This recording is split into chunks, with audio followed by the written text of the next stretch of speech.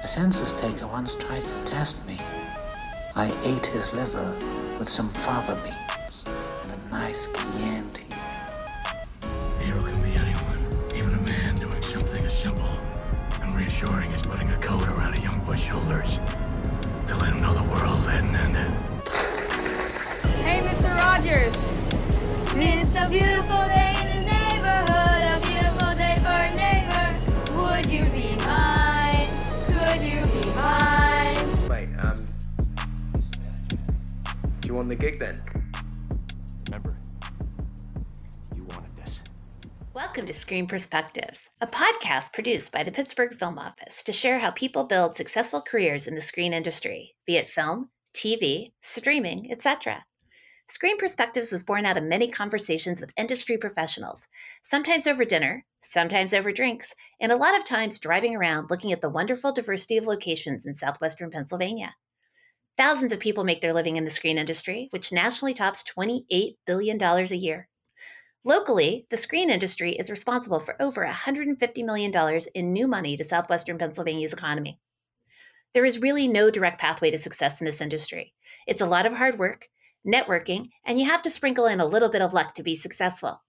The Pittsburgh Film Office is excited to share these amazing individual stories with you so you can learn how they did it and determine your best path forward. Screen Perspectives is hosted by me, Dawn Keyser, director of the Pittsburgh Film Office, and the incredible Kevin Smith, screenwriter extraordinaire, screenwriting instructor, and driving force of the broadcast program at the University of Pittsburgh. Produced by Max Glider, Isaiah Stewart, and Jennifer Booker. Our first guest for our first podcast is the immensely talented Russ Streiner, producer, actor, writer, and friend to the Pittsburgh Film Office and the Pittsburgh film industry. It's fitting that Russ is the first guest for Screen Perspectives, as he is arguably the one who started it all here in the region. Russ is most well known for creating Night of the Living Dead back in 1968, along with his friend George Romero and John Russo. This was in 1968 and is arguably the movie that started the commercial film business that we know and enjoy today in the Pittsburgh region. Russ is also the founder of the Pittsburgh Film Office, currently serves as the chairman of our board of trustees, and we're thrilled he's here to share his story with us and you today. We're thrilled you're here. Thank you for joining us. How'd you start the Pittsburgh Film Office? Well, that's a good question. I don't have a good answer for it, but I can tell you this, that because my family was so blue collar, my grandfather and my father were both school custodians. And understand, this is, I was born in 1940. That's Second World War era.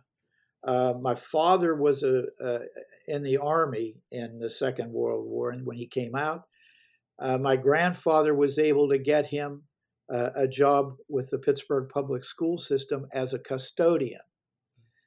My blue-collar family had no, when I said I wanted to be an actor, it was like hitting my parents with a baseball bat.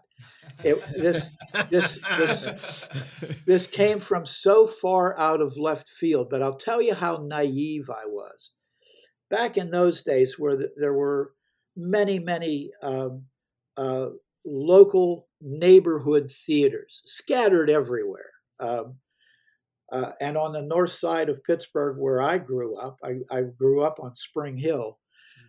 There was a small, down along East Ohio Street, there was a small movie theater, and on the side of it, there was a tin door that said stage entrance. And when I was 6, 7, 8, my cousin Roger and I would go to Saturday afternoon matinees, and stage entrance, aha. Now, I go in, we watch the movies. I would stand outside at that stage door waiting for the actors to come out in the film. That's how naive I was. It took me a long time to put it together. Oh, you idiot. They're on film on the screen. That's spectacular. But I knew I wanted to be an actor. I came home one Sunday evening to our house in Westview. I moved to Westview when I was 15. And my mother and father and the minister from our church, Reverend Speyer, a fire and brimstone old German Lutheran minister, are sitting in the living room waiting for me. And I come in and my mother says, "Oh, Russell, we got some great news for you." "What's that?" I didn't know a word of this, not a syllable of this. "Well, Reverend Speyer is here, and the church is willing to pay a full tuition scholarship for you to go to Capital University to become a Lutheran minister."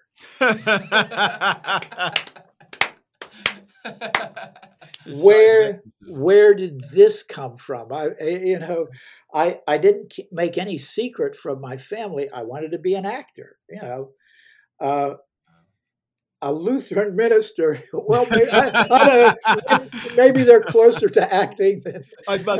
Yeah. Maybe you can portray one in a. There you go. Yeah. And my mother's argument was, "Well, Russell, you'll never have to worry about a job." Yeah, but.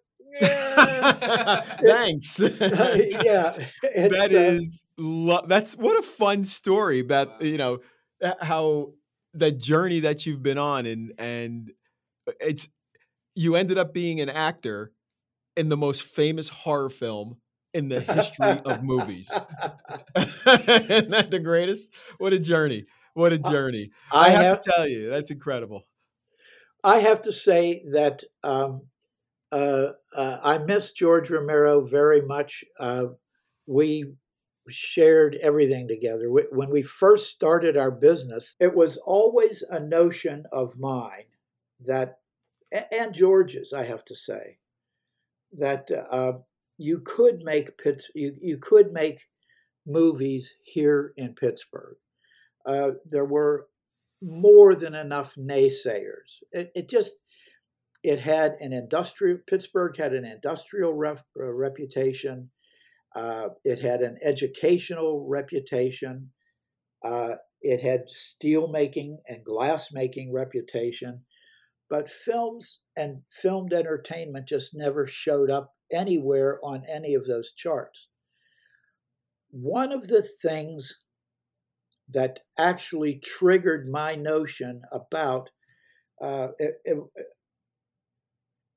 back when Gulf Oil used to have their headquarters here in Pittsburgh, the advertising agency for Gulf Oil came to George and me one day and said, "We've made a mistake in one of our commercials. We have put a Volkswagen in our commercial at a Gulf Oil gas pump.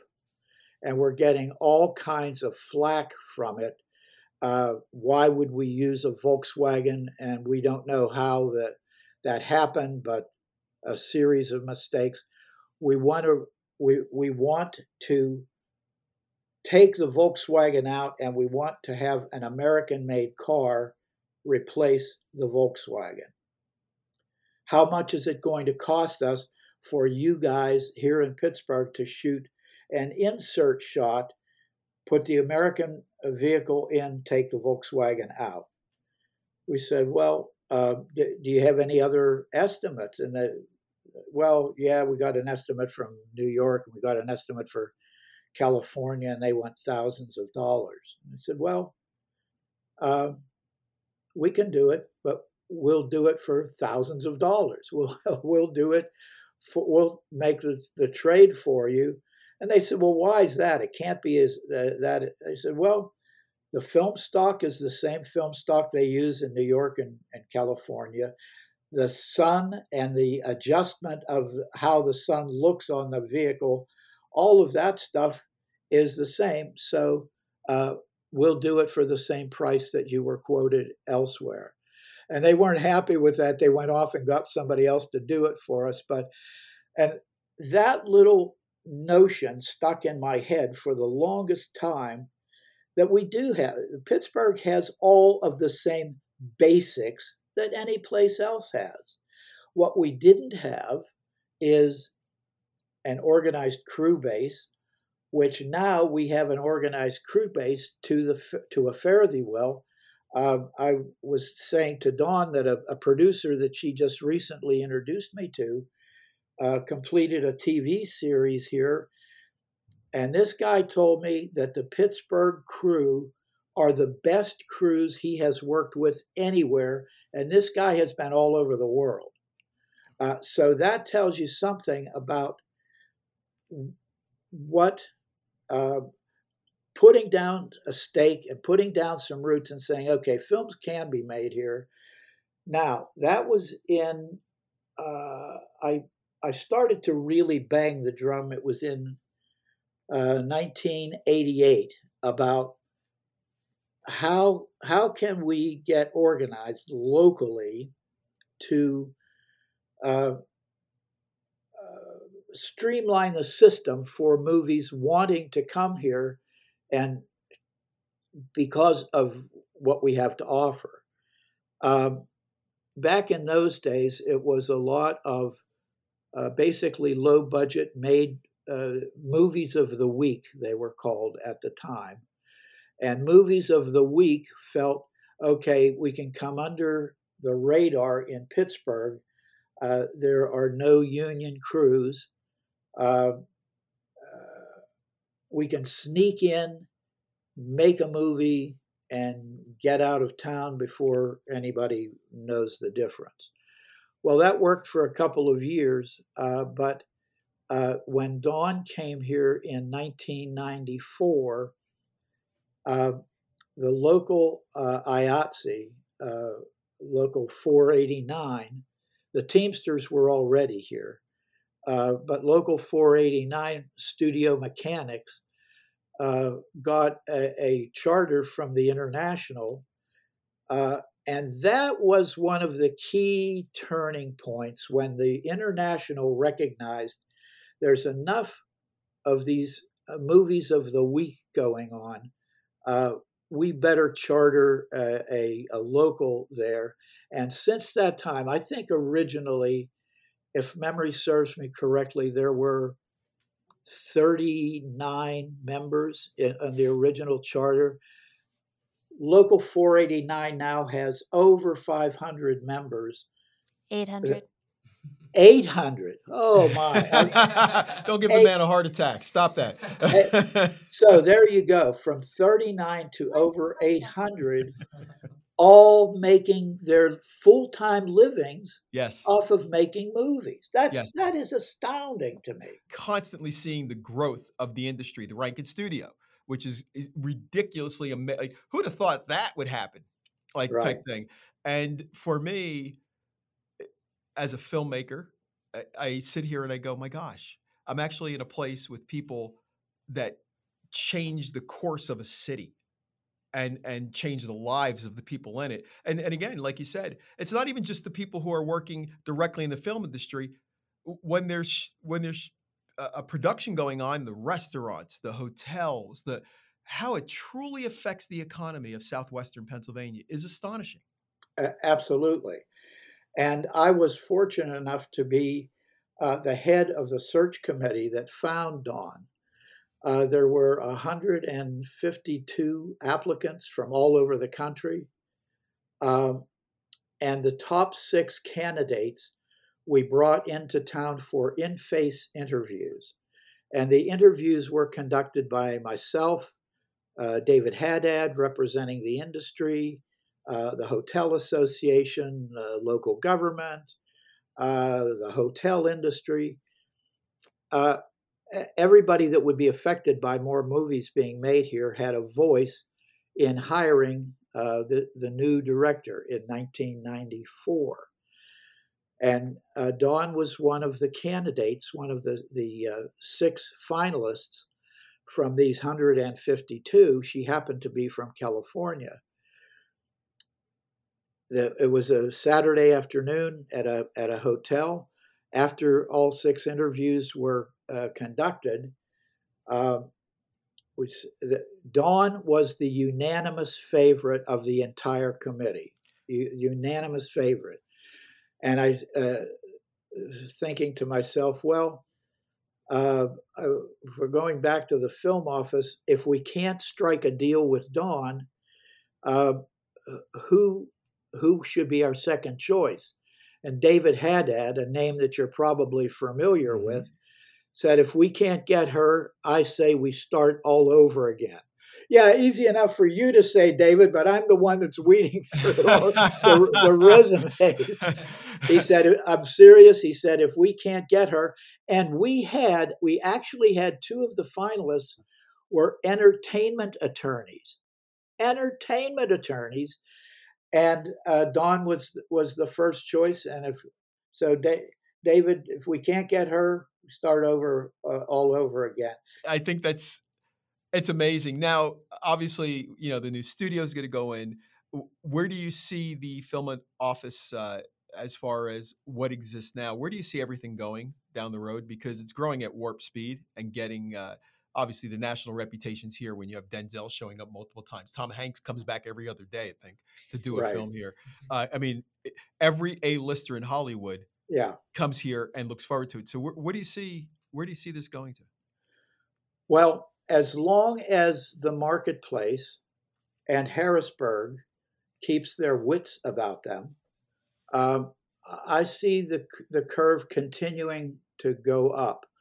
The need for filmed entertainment is certainly not going away. If anything, with streaming and all the other outlets now, it continues to grow. One of the key reasons, again, is the quality of the crew base. When a producer comes into a town, into any situation, the producer and the director count on the local support, whether it's in Los Angeles, Paris, London, wherever. You count on the local film workers in that marketplace to make you look good. I don't know of one director or one producer who wants to go where the crew quality of the crew base is secondary. Not one.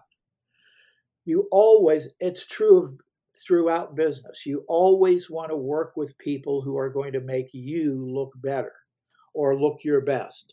And Pittsburgh is no different in that regard. So as long as we can keep our wits about us, I think we could talk to some people at the airport since Pittsburgh lost its base, its airport hub status. It's a little harder to get into and out of Pittsburgh. It would be great if some strides could be made to fix that. And I think a lot of work still needs to be done in terms of making the local community recognize how important, for the reasons that you've mentioned, this film work is. When you take a look at $2.5 billion having been circulated into the local economy, that's pretty impressive. It's amazing. I mean, it really is. And the community needs to understand that there are now, I've just learned today, 800 of their neighbors are making full-time livings making movies in Pittsburgh. It's very, very different than the mockery of the days of Hollywood on the Mon. Oh, you guys are crazy. Why are you even trying to do this? Well, we got lucky and it paid off. But it's because the people who are now working in the business from Don Keyser on down are dedicated to making it work. I don't know how else to say it. That's extraordinarily well said. And you know what? I love the fact that you ended up getting the last laugh on those folks about the Hollywood on the Mon. I won't let you know that much right now. Just ask them when next time they see Batman running through the stadiums, blowing up the place. So, you got it. What's your favorite film that's been shot in Pittsburgh? Other than Night of the Living Dead. Well, yeah, 100%. I would probably have to say just because to this day, it scares the bejesus out of me, would be Silence of the Lambs. And also Jonathan Demme and George Romero became friends, and George has a small cameo in Silence of the Lambs. No. Yes, he's in the when they have the and cell, soldiers, right? When soldiers and sailors, when Anthony Hopkins is in the cell. Yeah.